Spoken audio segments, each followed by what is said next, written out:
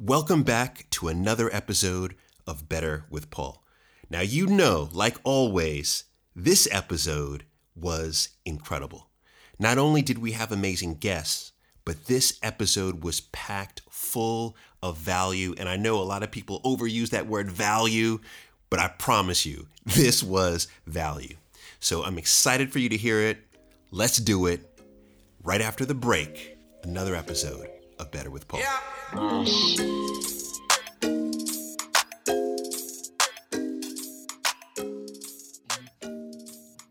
How can I be your best friend if you intentionally hurt me? That's exactly what my wife said when I walked in. It was 2 a.m. I'll never forget it. I was drunk. I think it was a red stripe night, right? But this was not a first. This was me coming in time after time after time.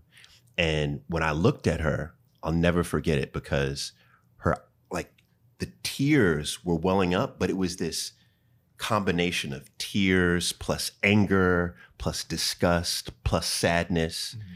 And when she said that, what it made me think is, like, what is a best friend? Mm-hmm. Like, what is a best friend? And I started thinking, man, a best friend, it's like, you're compassionate to your best friend. You trust your best friend. You care for your best friend. So everything I was doing to her, my wife, the person who I claimed to be my best friend, was not, right? I was not acting as a best friend would. And it was that moment that literally changed my life. That was about 5 years into our marriage. And I would say that moment changed our marriage. Now you go on, fast forward, my wife and I now have been married for 18 years, right?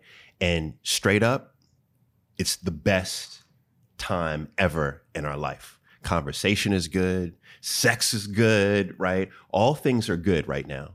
And when we reflect back about why things were bad and how things became good to great, right? We came up with what we call 10 lessons. And quite honestly, we did this for the gram. We were trying to put together an Instagram post, right? I was like, we need 10 lessons. But it forced us to sit down and come up with 10 lessons. So I want to share not just the lessons with you, but I want to share the behind the scenes of those lessons. Does that work? It works. I upgraded my phone so I could take notes. There you go. All right. But first, everybody needs to know who's in this conversation, right? So if you could let everyone know what your name is, where you're from, and what you're most passionate about in life. And I know that's a deep question, but you two are deep thinkers, so I know you come up with a great answer. So I'm Nina. I am from Ghana. I was born in Ghana and raised outside of DC, Alexandria. Been in DC for a long time. And I'm passionate about many things, but I want to mention two. Okay. The first one is African diaspora culture. Coming from where I come from, growing up in different places, but connecting with Black people across the diaspora, I have this sense of connection, this bond about relationships and culture that resonates no matter where I am with this group of people. And it's also something that I've dug deep into, studied, and want to do more with. And so that really is in my heart. The other is leadership. I think to get anywhere, to move people, to have cultural change, to have social change, you need to be a leader. And I don't think leadership is something that is innately born in someone. I think it's developed. I think it's something that you can build through different opportunities, and opportunity is key. And so that's something that I think, to me, goes along with my passion in African diaspora culture, building leaders around the world to make changes in their society. Love it. Love it. Kwame. So I'm Kwame, and I'm from Greensboro, North Carolina, though that's always a hard question for me to answer because, my dad is from Ghana, like Nina, and my mom is from Eastern North Carolina. So I like to tell folks that I have kind of, I live between two worlds. And what I'm passionate about, similar to Nina, I want to see Black people around the world win And I 1000% believe that will only happen once we're fully connected. So Black people here in the U.S., in the Caribbean community, Europe, Asia, wherever Black people are, fully connected with Black people on the African continent, socially, politically, economically. At that point, we kind of connect our magic, and things really change. So that's what I'm passionate about. All right, love it. So then let me just throw this out as a question. How important are our relationships, right? Let's talk specifically as Black people. How important is that to that utopia, Kwame, that you just laid out? I think it's critical. I just know in my life, like specifically thinking about Black women, and the relationships I've had with Black women who are friends, my mother, romantic relationships. Like I wouldn't be where I am today, without those. And I think that there's just something. I think about like Senegal. There's this big statue where you see this family, the really strong father, carrying his wife on his back, holding his child up in front. You just see that strength and ability to move forward. I think relationships are key to making that happen. Yeah, there you go. That reminds me of the statue in Kingston. Have you seen that? It's at I think it's Freedom Park. Where the chains are. Yeah, where it's actually two nude. So it's a man and a woman. It's very bold, and a lot of Jamaicans actually protested against it. But it's basically illustrating strength, raw strength, and not only strength as an individual, but strength as a union. Right? It's very, very powerful. Very powerful. All right, so let's jump into this. Okay, so some of these you may disagree with, some of these you may agree with, some of these you may have had experiences with, and if you have any thoughts, just jump on in. Okay, so. Right out the gate, the first one that my wife and I put together is we said, the best time to work on your marriage is before you get married. You have to know your boundaries and beliefs and look for someone who shares the same and doesn't have to change or change you in order to fit. Yeah. Right. And just to break that down. So I see heads nodding. So I think we got some agreement on this. But to break this down, when I thought about this is I thought, okay, first you have to know your boundaries. What I've realized with boundaries is I always look at boundaries like, when you're on a plane, and like you're in coach. All right. Now we've got somebody in the room who's probably never flown coach in his life back here. We'll talk to you later. But when you're in coach, there's not a lot of space. You know what I'm saying? And you know how you have that armrest, and immediately there's a fight for the armrest. Yes. And what I've noticed is that if you don't claim the armrest, the person next to you will claim the armrest, and they'll assume that is theirs. Yeah. But half of that is yours. That's right. Me.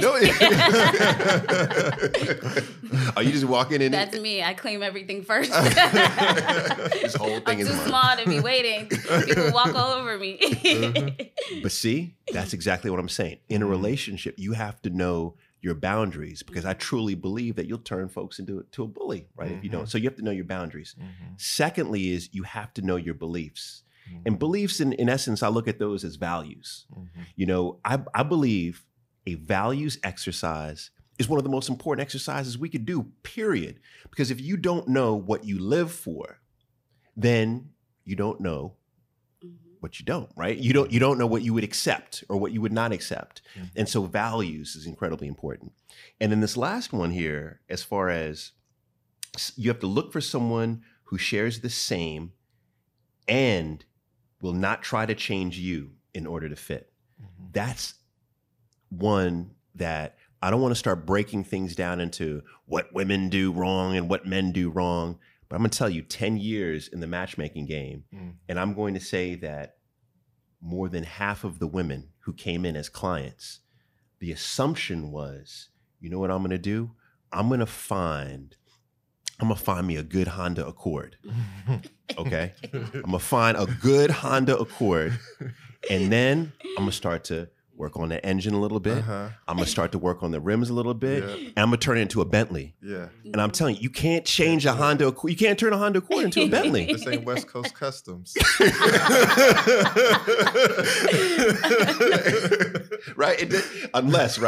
So it's one of these where you have to already, you meet that person. You're going to meet that person on their best accord. That's you're not looking to fall in love with potential. You're looking to fall in love with the person who's in front of you. What do we think, guys? This resonates so much with me because I'm in a relationship now, and the process to get there was like a lot of this. And I remember when you posted these 10 keys, I was eating them up because, I had to, before I felt even comfortable approaching this lady, like I felt like I needed to get myself in position to be able to kind of be a good partner for her, like making sure I was the type of person who was consistent, kept my word. So when we got to the point where I could approach her and like we have a discussion, like I knew who I was, like I knew, what I was willing to do, what I wasn't willing to do. And that really just eased the process of getting to that point of saying, yeah, we're in a relationship. I totally agree, but I feel like the best time to work on a marriage is before marriage, right? But then there are times I think in relationships I've seen and friends and others where when they say when they got married, things are different, right? Mm-hmm. So the values you have, everything, they're questioning everything that they thought that they knew about this person because they're learning more about this sort of commitment that they've made, especially probably in the first year. Mm-hmm. And that, to me, I'm not married, so I'm like kind of scared. Like, people are going to change that fast. Like, you just got married. What is going on? And so it makes it seem like, yes, you're doing the self-work. Mm-hmm. You're trying to connect with someone with shared values. But then you cross this moment in time changes something. Yeah. What is that something? And then what needs to be done in that process or before, actually, to recognize that the moment happened in the relationship that's pivotal, but how do you carry it forward for 18 years? And what is that pre-work that needs to be done before that marriage, you know? Right. So no, this is brilliant. But it makes me curious about something that Kwame just said is you said that you had to get ready or get right, basically put yourself in a better situation, evolve really as a man before engaging with this woman that you're in a relationship with. Did you do that for you before you met her, or did you do that for her after you met her? It was very much for me. I had come across her before. So I guess for more context, like I'm previously married, so like I had all of these lessons in terms of like not what can happen when you don't prepare before marriage. And like I was in a place where I just wasn't happy. I was sad all the time, like felt like I wasn't living up to my best potential. And one of the areas that was manifesting itself was in terms of relationships. So it was very much for me. Yeah. So there you go. So that would be my answer. Right. And I was hoping, I was like, please, Lord, I hope he says for him. Because if he doesn't say it's for him, I don't know what the hell I'm about to say. Yeah, I did it for her. It was all her. But you have to do it for you. You have to know exactly who you are. And then what ends up happening, I believe, is that you're tested. There are moments of stress and you're tested.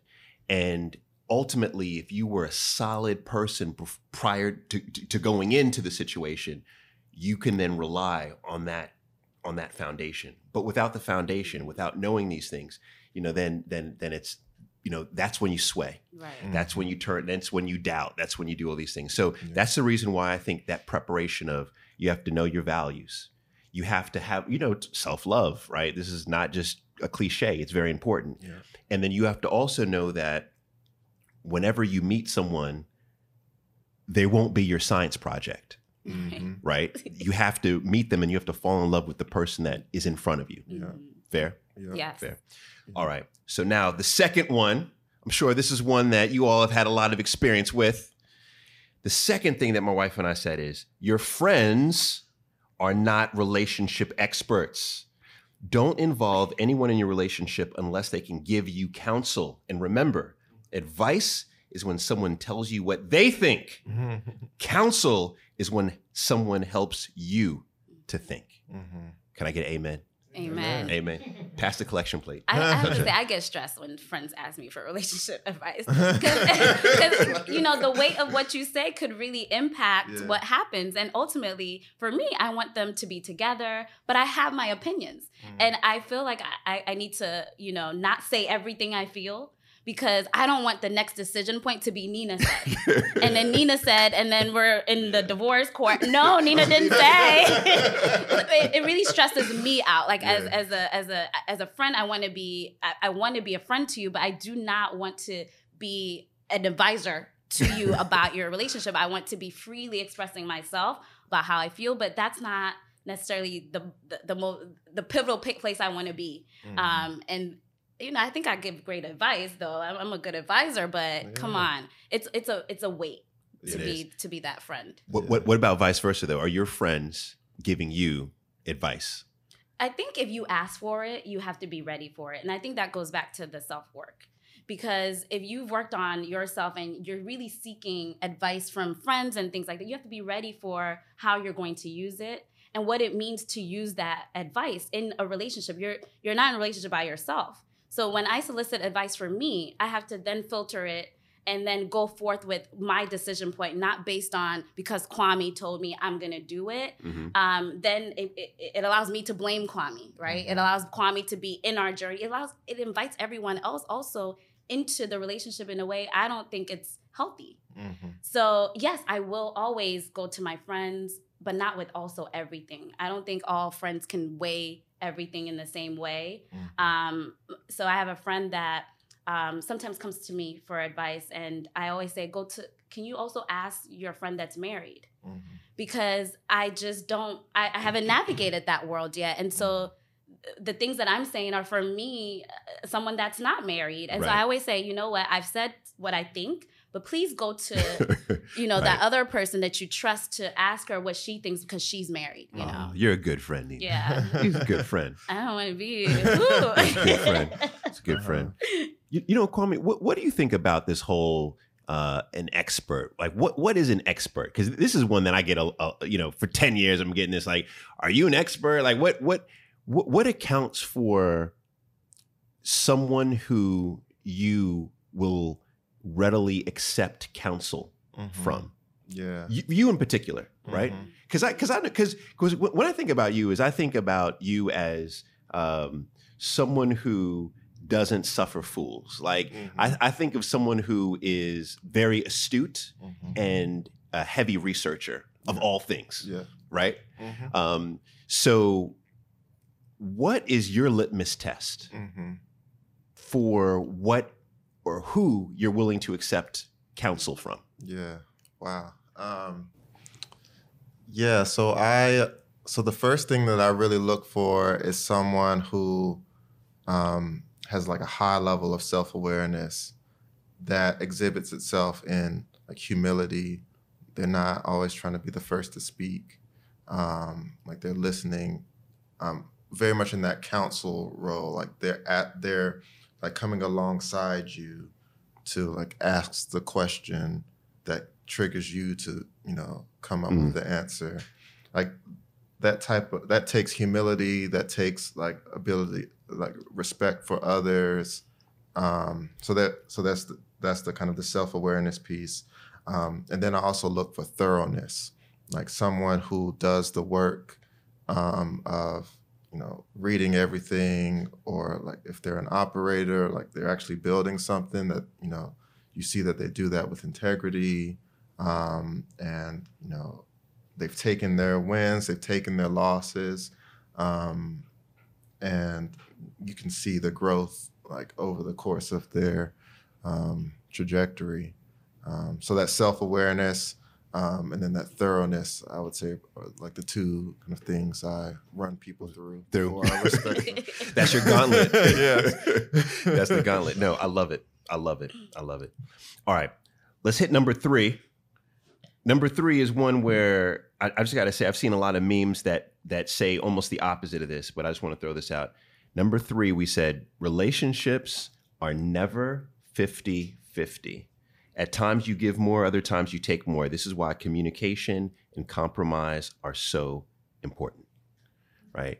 And what's interesting to me about that is sometimes I'll see, we see it all the time, like relationships are 50-50, it's half and half. Mm-hmm. But what I've realized, and this is more so later into the relationship that I have with my wife, mm-hmm. is that, man, life is hard, right? Yeah.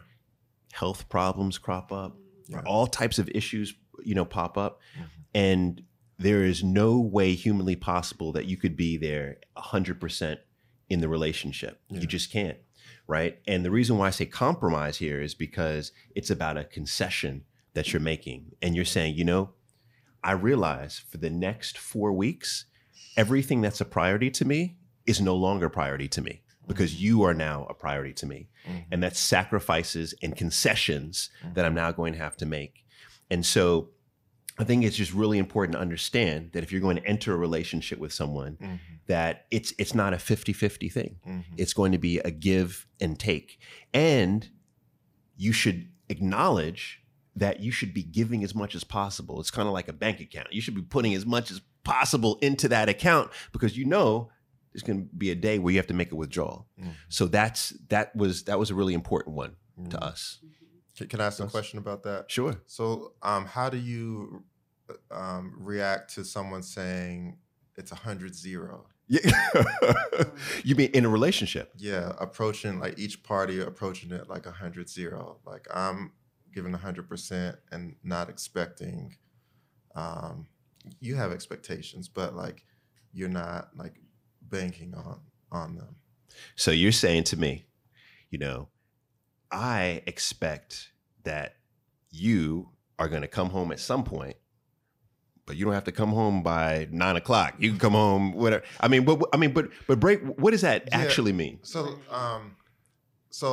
a church I used to go to in Atlanta, like they had a lot. It was a very interesting church because like it was a lot of young Black people who were married, and like I had never seen anything like this before.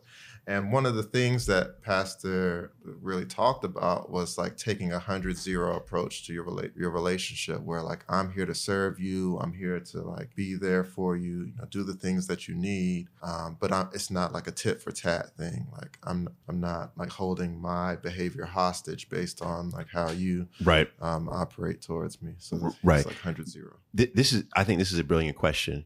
And I don't want to ever disagree with a man of the Lord or a woman of the Lord, because I know lightning will strike me down right now. Yeah. But that was some bullshit. No, I don't see it in those exact terms. I think I understand what he's saying. Mm-hmm. He's saying, the same thing in networking. You're building relationships, right? So what you want to do is you want to give, and with the expectation that it may never be reciprocated, right? And you want to continue to add value.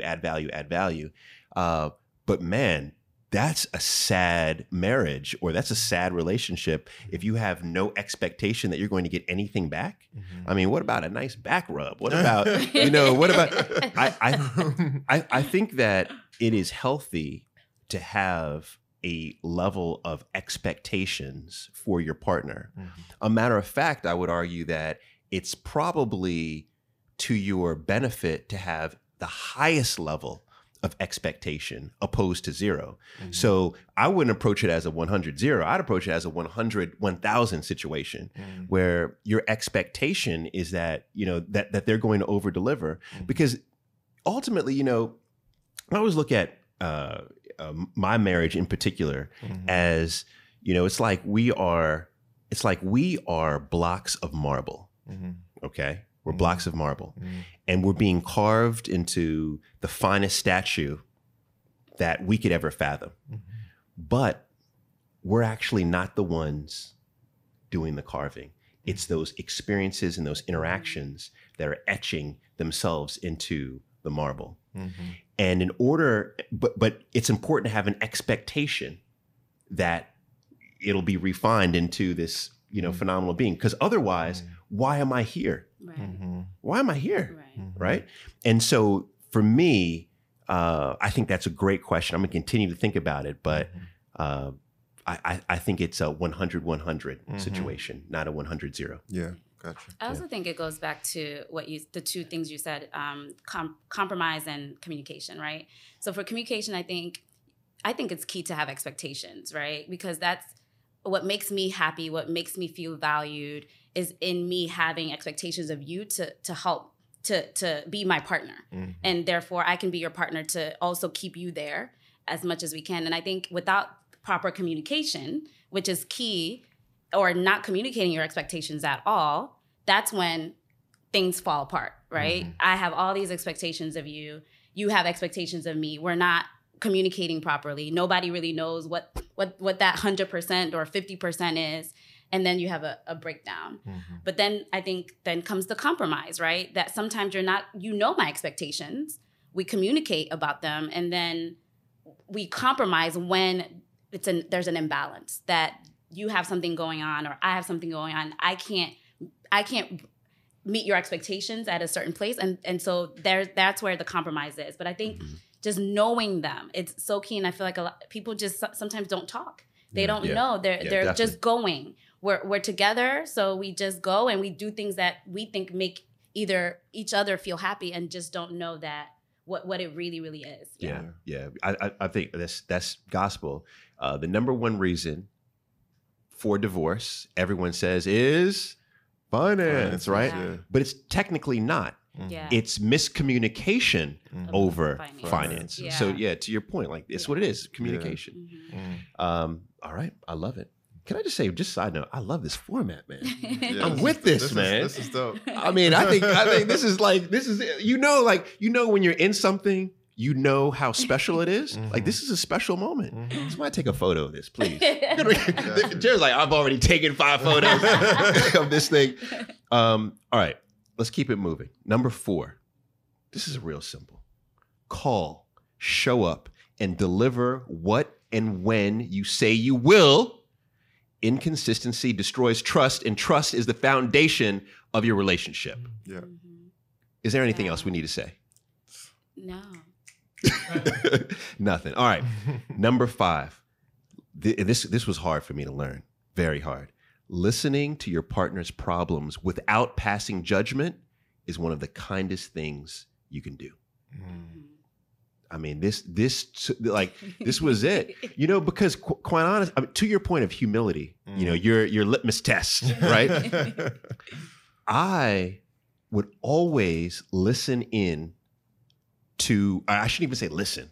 I would be hearing my wife, right? Hearing what she's saying. And quite honestly, and Jill, please, I know what you're going to say when you listen to this, but I would hear, and my only thinking at that point was, well, how am I going to respond to this? So I'm not listening to her, I'm hearing her. But when you're listening, you've released ego. Yeah. You say to yourself, okay, I'm going to take in everything that this person is saying, and I'm going to respond based on everything I've heard them say. Also, we know that we say more with our body than our words. So I'm going to take in the full context. And so when you listen, but then on top, so you're listening, active listening, but then on top of it, I'm not going to pass judgment, right? What you say, I'm not going to hold that against you. It's one of the kindest things that we could do. Yeah, I completely agree. And there's a great book that really helped crystallize this for me. It's called The Courage to Be Disliked. I don't know this. Tell me, all right, who? The Courage to Be Disliked. And just like movies, I have, don't ask me like who wrote the book. The name is fine. Yeah, but it basically like talks about. Oh my goodness. Yeah. Somebody say that real quick. Just Google it. It's really all about kind of like staying in your lane. And like we have responsibilities like as individuals, but that moment where you step over into kind of placing judgment on another person, that's you like stepping into their lane. Yeah. And that's not your job. It's not your job. Mm-hmm. Absolutely. And that's what we're doing all day long. Mm-hmm. I'm going to have to check out that book, The Courage to Be Disliked. Yeah, it's a great book. Thank you. Pardon the interruption. Just want to tell you about something that my wife and I have just launched and we are very, very excited about. It's called BWP Connect. Now, you may already know, but if you don't know about it, let me put you on, okay? It's a very safe place for those of us who value legacy, culture, and financial freedom through entrepreneurship to all come together and connect. If you are interested in more information about BWP Connect, simply go to paulcbrunson.com/BWPCONNECT. That's paulcbrunson.com/BWP Connect. And now let's get back to the show. Number 6, we've already talked about this. We know this is Nina's favorite because she's the arm wrest champion. If you don't hold to your boundaries, you will turn even the best intentioned partner into a bully. Mm-hmm. Now, let me ask you this, Nina, since you're the arm wrest champion, since we talked about this, right, with the airline. I had a very good friend of mine who is a nationally recognized anchor. And she messaged me when I posted this. And she said, Paul, I love this list, but I don't agree with this number 6 here. Mm. You when you meet that person, they're either inherently a bully or they're not. Mm. So Nina, I want you to tell me, do you agree with her? Right? Or do you agree with me? I agree with you. All right, you can stay. You can stay. Good. Now let me tell you the truth. It's about knowing, one, you having empathy and knowing that the other person has empathy. I think people come as they are to something, but like you said, they've done some self-work. And to bridge bringing two different people together, there has to be some level of empathy, yet not losing yourself just because I found you, found me, and we're in love. Mm-hmm. Like, everything we're talking about is about that work that then it entails to keep things on par. Right? And not losing yourself, to me, is so key. I've seen so many people lose themselves in relationships, and because who they were is formulated in what boundaries you have, right? Mm-hmm. And it goes back to your values. And as you come together with someone else, shifting that so much that you are no longer who you believe yourself to be, I think is the worst thing that could ever happen, because it's based on someone else. Mm-hmm. It's not truly based on your own journey. And yep. I think if your journey leads you to, have new boundaries for yourself and things like that, you can communicate that. You can grow in the relationship. You can figure out where it goes next. But I think changing just because you want to be held together, mm-hmm. I think that leads to failure ultimately. Yes, absolutely. Yeah. Kwame, you agree with that? I bear witness to that. There you go. Yeah. Like, I mean, I found myself in a situation where, I became the bully and I had no idea. Mm-hmm. Like, oh, wow. You were the bully. I was the bully. Like, it blew my mind. I can't imagine. When you thought he would have been the one being bullied. Exactly. So, like, in my former partner, like, she is one of the strongest women I know, hands down. That like the president of the college we went to, like, ate out of her hand. Like, she tells people what to do, they listen, and they succeed because of that. But somehow in the relationship, like, she didn't hold to her boundaries, and here I am thinking I'm being a cheerleader for her, like, oh yeah, you can do you could be CEO of a company. Well, she doesn't want to be CEO, like right. But I'm like, yeah, you should do this, you should do that. Like, you're amazing, blah blah blah. End of the day, she's like, I don't know who I am. Right. Like, I've let you like push me to do all these things that like I didn't want to do, and I felt horrible. Yeah. Because like that wasn't what I was trying to do, but but that's what happened. Wow. Is that, I mean, and tell me if we're going too deep on this, do you think that's one of the reasons why the relationship didn't work? Absolutely. Okay. Wow. Absolutely. Wow. Thanks for sharing that. All right. So we know we all need to be arm wrest champions, basically. Yes. All right. So number 7, there's no such thing as a stagnant relationship. It's either growing or dying. There's no in between. Explain. Aha. All right. So we thought long and hard about this one, right? And we thought that in the relationship that we've had over 18 years, it's either been dying or it's been growing.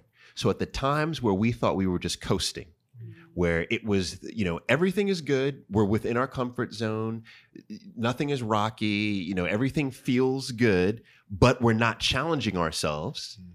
We thought we're stagnant, we're okay. But in hindsight, when we look back, we say, wow, during that time, we were not growing, we were dying. Why? And this leads into what I heavily believe with regard to just kind of personal development and business. But if you're not investing in yourself today, it means that you're losing dividends tomorrow. I feel it's the same way with the relationship. If you're not continuing to figure out how you're going to grow together, right? And then experimenting and growing, then you deceive yourself. You think, okay, we're okay. But in essence, you're dying. That's the thought. And then, to get biological about it, we started looking at plants and started looking at, animals, looking at human beings. And ultimately, we are either growing or we're dying. There's never a point where we are completely at a point of standstill or stagnation. It's either it's binary. That's the thought. This one is a new one for me. I've never thought about it that way. And mostly because I think as you're talking, I'm realizing that so often you're told by society that you need a stable relationship. And you envision stable relationship to be you work till you're coasting. Like you work till like, I know you know me, we're good. Right? And so to hear this, I'm just kind of like, wow, like maybe that's not it. That if you're here, it gets stale. That you think you know each other so much that you're not doing more work, and then you've accepted everything. So I'm really like, wow, like that one is an eye opener. Yeah, I love that one too. I played linebacker in college football, and our defensive coordinator every day was like, "Yeah, you either got better or you got worse." There you go.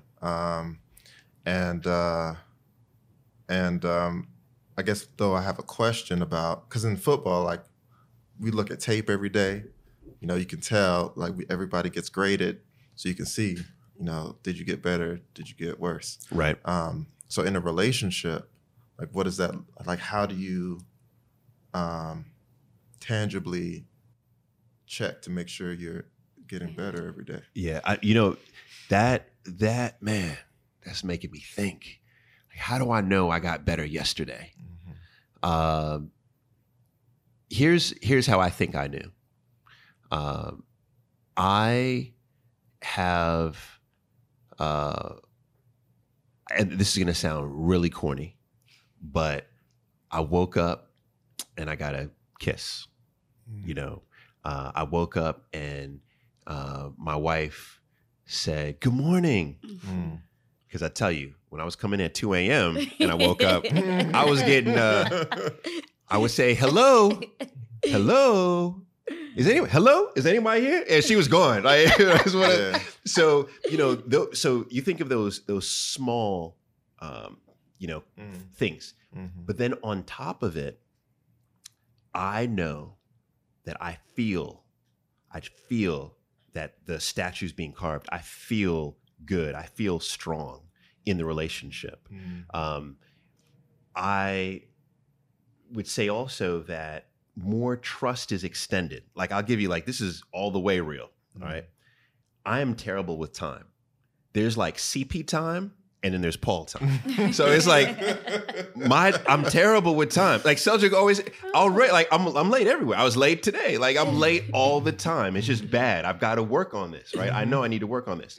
My wife knows that I'm terrible with time.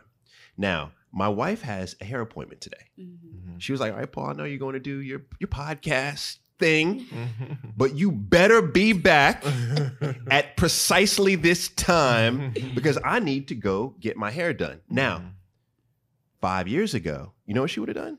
She would have lied to me about the time. She would have moved it up an hour. She would have but now there's trust. Now she just says it once, not 15 times, Paul, right? Be back at this time or I'll kill you. Like, it's real simple. Real calm. It's real calm. That's love. That's love. Because back in the day, she would have said, no, it's not 3:15, it's 2:15. So then also she would have been texting me all the time. But I won't get a text, right? So it seems simple, small, but that's love. Like those are the small little elements that know, okay, we're growing as a couple. Your wife doesn't want to kill you. That's it. That's it. Okay. Number 8. The fact that you know you're not perfect isn't an excuse to keep making the same mistakes. This is similar to the no new mistakes mantra, right? Yeah. I love it. I totally agree. Yeah. All right. It's like nothing else to be said. Yeah. Okay, cool. Number 9. Oh no, we're coming down to the end. Although 10 is my favorite, by the way. And I know you'll have a lot to say about 10. Number 9 is we typically show love in different ways. Learn your partner's love language and remind them often through it. So here's my test right now. Break down. Someone tell me. Collectively, work as a team, okay? As a team. What are all 5 love languages? Words of affirmation, gifts. Yeah. Quality time. Quality time. Words of did you already say words of affirmation? What is the other one? Uh-oh, there are 2 more. No, we got this. Come on, bring it home for Ghana. We did quality time. Quality time, words of affirmation. Gifts. And you said gifts. Yes.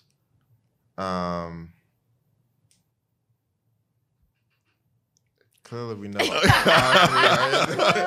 look at each other like, touch. There you go. Physical touch. There you go. All right, there you go. And then one more. And surprisingly, I would say this last one that you haven't said, I think is more along the lines of your love language. I think this would be one of your love languages. Which one is that one? Because I totally don't remember it. Acts of service. There we go. All right. Right. So we have gifts, physical touch, words of affirmation, acts of service, and what did I miss? Quality time. Quality time. Yeah, quality time. Yeah. So now I will say that I honestly, when who wrote this book? I think it's maybe is it John Gray? Maybe no, not John Gray. Who wrote 5 Love Languages? Another book. Is looking up right now. A title book. Yeah. This Gary Chapman. There you go. Dr. Gary Chapman. Thank you. Game changer for me. Game changer because my wife grew up, her parents showered her with gifts. I mean, it's Tuesday, you get a Bentley. Like that was her thing. Like that was what she got. My parents, like, you know, on the Jamaican side, are like, what? You're not getting any gifts. Okay. We're not touching you. You get no words of affirmation because we're just cursing you out, right? Right? But we may do something for you. We'll get an act of service in there for you, right? I'm sorry, but that's what it was, right? Yeah. So I would look at her and say, oh, she's spoiled. She's spoiled. So my whole mission was, I'm gonna break her. I'm gonna break her from this gift thing. Wow. I'm not. Oh, it's her birthday. Oh, she's not getting anything for her birthday. Dang, Paul was a savage. I'm serious. I was like, no, I'm not. I'm gonna do something for her. Act of service. I'm gonna train her. Wow. And Lord, I was wrong. It did not go down well. When it was like, it's Christmas and you have no gifts under the tree. Wow. I can't even fathom that. Wow. This is serious. This is serious. Yeah. This is serious. But I realized, then I read the book and I was like, okay, hold on for a second. This is how she receives love. Right? So I flipped it up and man, she gives gifts all the time right now. Yeah. So love language, very important. Would you all do you know your love language? Yeah, I totally agree. And one thing that based on just even the stories, I always tell my friends that it's important to know sort of, your love language, but it's also important to know how you like to give love. Yes. Like, meaning what someone likes to receive. But then I always ask you, like, how do you give? Because I think when those two things are different, you need to figure out how you're going to shift that. Because I might be a gifts person, right? Meaning I like to give gifts. And you're an acts of service person. And it's because it makes me feel good that I'm giving you a gift. Yes. That I'm veering from knowing that you love, acts of service. I'm veering from that because I know it makes me feel good. And so I always say, like, know his love language, but also know what you like to give, what makes you feel good, so that you can work yourself, make that balance, so that it doesn't mean anything to him that you gave him anything, but you feel so good, like, right. So yeah, so I totally agree with it. My love language is the one that I like to give is acts of service. There you go. I love to receive words of affirmation. Yeah, you've been phenomenal, by the way. Thank you. There you go. I too like to give acts of service, and so you were spot on there, I think.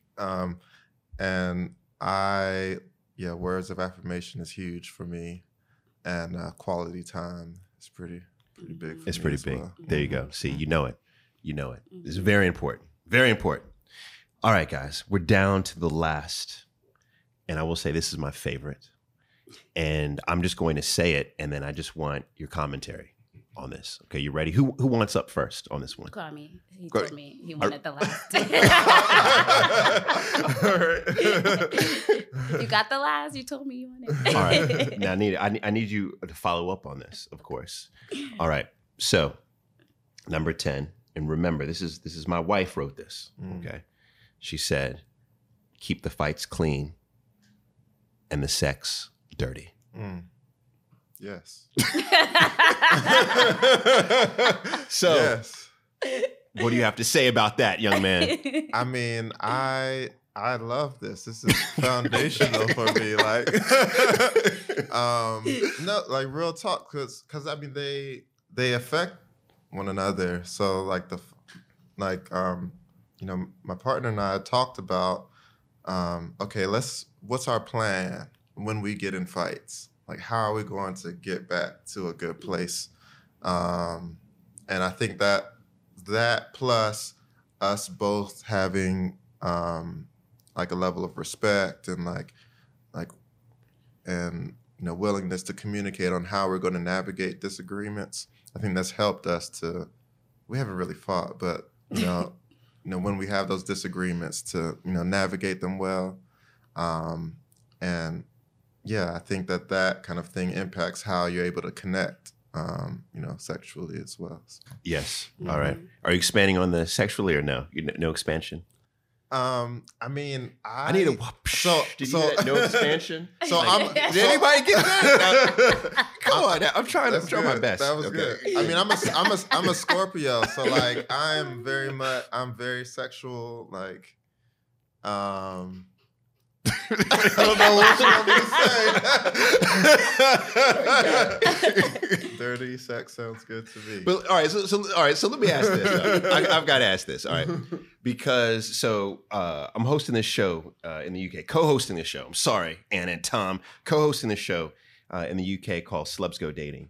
And what's interesting to me about this show is that we have celebs that come on the show, and you think that these are mostly 20-something. As vibrant as you can imagine, having as much sex as you can imagine, and the guys come in like, man, we're savages on the scene, right? And the women actually are not. They're like, look, we get it in just as much as they, actually more than those guys, right? Yeah. But what I've noticed is that I believe this is something I fully believe is that I think that pleasure within sex is on the decrease. Yeah. I think so. Now, let's go to Nina. Yeah. Now, tell me this. Well, first, what do you think about this whole keep the fights clean and the sex dirty? Like, it's fun, but yet Kwame's saying it's gospel though. Yeah. What do you think about that? I think if I think about the reverse of that, it makes perfect sense, because if the fights are dirty, there's, I think, no sex. And what I mean by dirty fights, it's, name calling, using, words that really, tear you apart and things like that, where it's like, I don't even want to be next to you. Yeah. And so just that the impact of that even being reversed to me is enough to say, look, if you're and when you said we don't even fight, we disagree, that's to me, that's a clean fight. That is what a clean fight is, that you don't feel like you've put everything into a battle with someone, and you can leave and be as passionate with each other as if it wasn't the fight that broke anything.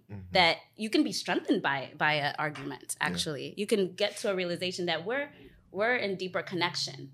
And so when you were even talking about how sex is on the decline, or I think maybe people aren't really connecting, because a good disagreement could really come to a revelation about connection. There you go. And I think when it's like tears in your eyes every day, you're like, oh, we are here, we get each other now. Yeah. And I think that leads to me passionate sex, like really emotional, just a better connection with someone than just just moving forward just because you have to, just because you're married. Yes, yes, absolutely. You nailed it in terms of my opinion, at least, on what equates to great sex or a high, pleasure in sex.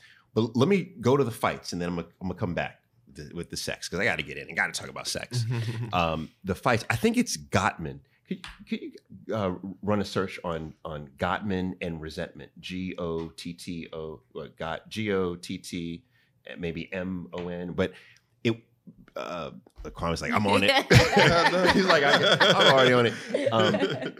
But it was, I believe it was research that he did that showed that he believed that he could predict with 99% accuracy.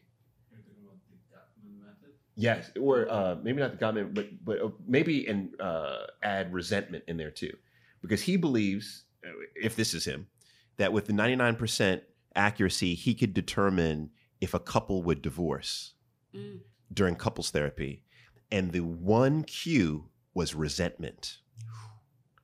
Cues of resentment, and I thought that was fascinating when I read it. I don't know. Now we have no idea who said this. But so what I started doing is I started observing that at Thanksgiving, when I saw family together, for real. When I would be out, at social, settings and see, and I would say 99%, if not 100%, when you saw one or both of the couple present resentment, they were doomed, right? So if you two were together, and it was just like, Kwame was like, you said something, Nina, and Kwame was like, yeah, that, it's done. Yeah, it's done, right? And what I thought to be so fascinating about that is it shows that you have to be able to communicate in a fair way, or you will not be able to entertain, engage, and sustain a relationship with anybody. Yeah. Not just romantic. I'm talking about business, social, etc. So being able to fight fair is incredibly important, the most important piece of the relationship. And then that speaks to everything else in your relationship, including the sex. When I was 20, we got William here, one of the partners here at Switch and Board, right? William, you were 22, right? I am. 22. Wow. Now watch this. Well, can we put a mic on William real quick? Can William just get on the mic? Just say, all right, just 1 second. I've got one question for you. I want to put you on the spot. Just 1 second. This is a very you can jump right here on the mic. Yeah. There you go. All right, look. I'll sit down. All right. This is one question, and I want you to answer this with all authenticity, right? And I know you will. All right. You ready? All right. How strong is your sex game, William? Scale from 0 to 10, with 10 being elite. So honestly, I've been kind of thinking about this. Oh my God.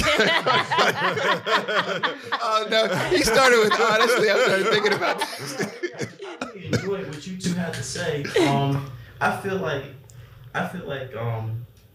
in one sense, the sex game is its own lot. Like I feel like the women are happy, but I feel like it's just aggressive. It's just aggression. You know what I'm saying? You know what I'm saying? Like it's just like I don't know another way to put it. And so I'm trying to figure out like, because I'm young, I'm 22. Like, what's the difference between like fucking and like making love? You know what I'm saying? There you go. You know what? I'm gonna say this, man. Every time I've asked you a question, you never answer like a 22-year-old. Because really like insightful. Yeah. Isn't it? Mm-hmm. How many 22-year-olds can you say, how's your sex game? Well, honestly, I've been thinking about that. Nobody. And then he gave us an analytical answer. That's philosophy. So I wanted to ask you that because I was thinking you would answer like a 22-year-old, which you didn't, which is 22-year-old is like, oh man, it's a 10. Yeah. It's good. If you were to ask me, my 22-year-old self, I would have said, oh, I'm a beast. Like, oh my God, there's like nothing compares. Like, what are you talking about? But I learned now, over decades, I learned, I was miserable. My God, I feel terrible for whoever I was with when I was 22 because of what you just said. It's all about me. It's all aggressive. It's all in and out, literally. And it is, and the reason for that, quite honestly, and what changed the game, this is going to sound very unromantic, but I promise this changed the game. Communication. Strong communication. Strong communication is your lifeline to everything. And what I realized is that once I could listen and understand all the things that my wife wants and needs, and then I deliver on that, which takes listening, humility, etc., then all of a sudden, everything is good for her. And when everything's good for her, it becomes great for you. That's the biggest smile I've seen William have. But quite honestly, that is exactly what happened. It's just about listening, right? And it's about understanding. And so for me, it's funny, man, because I remember people literally telling me like, man, you get older and it's terrible. Like everything, your body falls apart, the sex, like it's terrible. You're not even interested. I promise you, I'm legitimately having more sex in my life than ever before. Ever before. Like it's crazy. It's crazy. So I'm just like, I can't wait to get there. Fire too. Like, I'm excited. It's good, and it changes everything. Yeah. It's really good, but it's off of the communication.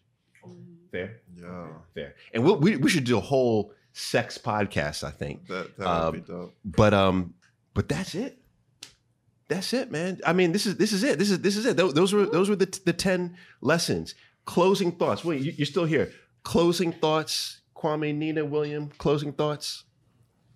I mean, I've been on this journey the past year and a half of like preparing myself for marriage. So like this is like amazing for me just to, because while therapy has been part of it, like I haven't really like had a lot of conversations with groups and whatnot on this. So this is food for me. This is good. There you go. Mm-hmm. Can I just say this one thing too? Is unfortunately there's this thing called the feedback loop, right? Where when you talk, it goes into a sphere, right? Goes into a group of people. They chop it up and then they give you opinion. And then you get that opinion and it makes you sharper, makes your thoughts and ideas sharper. And then you put your thoughts and ideas back into the group in the feedback loop. And then it comes back and it keeps going back and forth. And that's how you elevate your ideas. Yeah.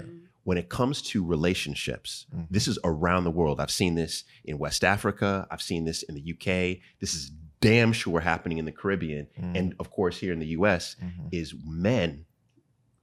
And then I would even go further to say men of color don't have a feedback loop when it comes to relationships. Yeah. I totally agree. So it's like, where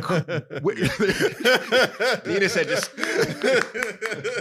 Oh my goodness. Yeah. But so where could you have done this? You know what I mean? Yeah. So this is why I think this is so important. Yeah, I totally agree with that. Even just everything you said resonated with me. And I feel like I have friends, me, like there's so many examples of when I've seen things work because of that, or things fail because there was lacking in one of those, in each one of those points. I think being a woman, I've had conversations with my girls all the time about, making ourselves better. Or, helping a man get better, even that. But then it always comes down to who are the men talking to? Yeah. Because we can't tell them how to get better. They need to experience and grow within themselves. And it always comes back to that, always. And I think this conversation with also women involved is not just you talking. I think we all need to talk to each other. Absolutely. Is key. And I think us reacting to it, hearing your perspectives on it, I'm like, oh, I didn't think of it like that. Or that's not how I'm coming from it, because I'm bringing all my girl stories to the table, and my experiences to the table. And I don't get the opportunity to talk to a lot of men about those things. So just having conversations with different people, different genders, different experiences, I think I'm taking away so much to build on my own, on what I thought and believed and how I could, be in a better relationship, a better marriage. Yeah.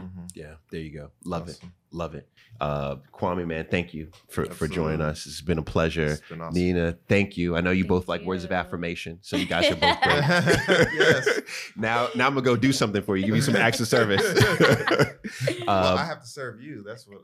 Yeah. I mean, just being here for real. This was incredible. This was really special. And for everybody listening, that's the whole idea behind this Better with Paul series.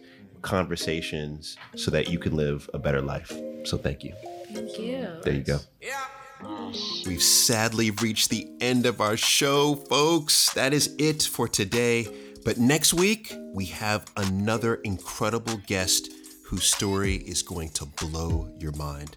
So thank you for listening, and I'll catch you next week.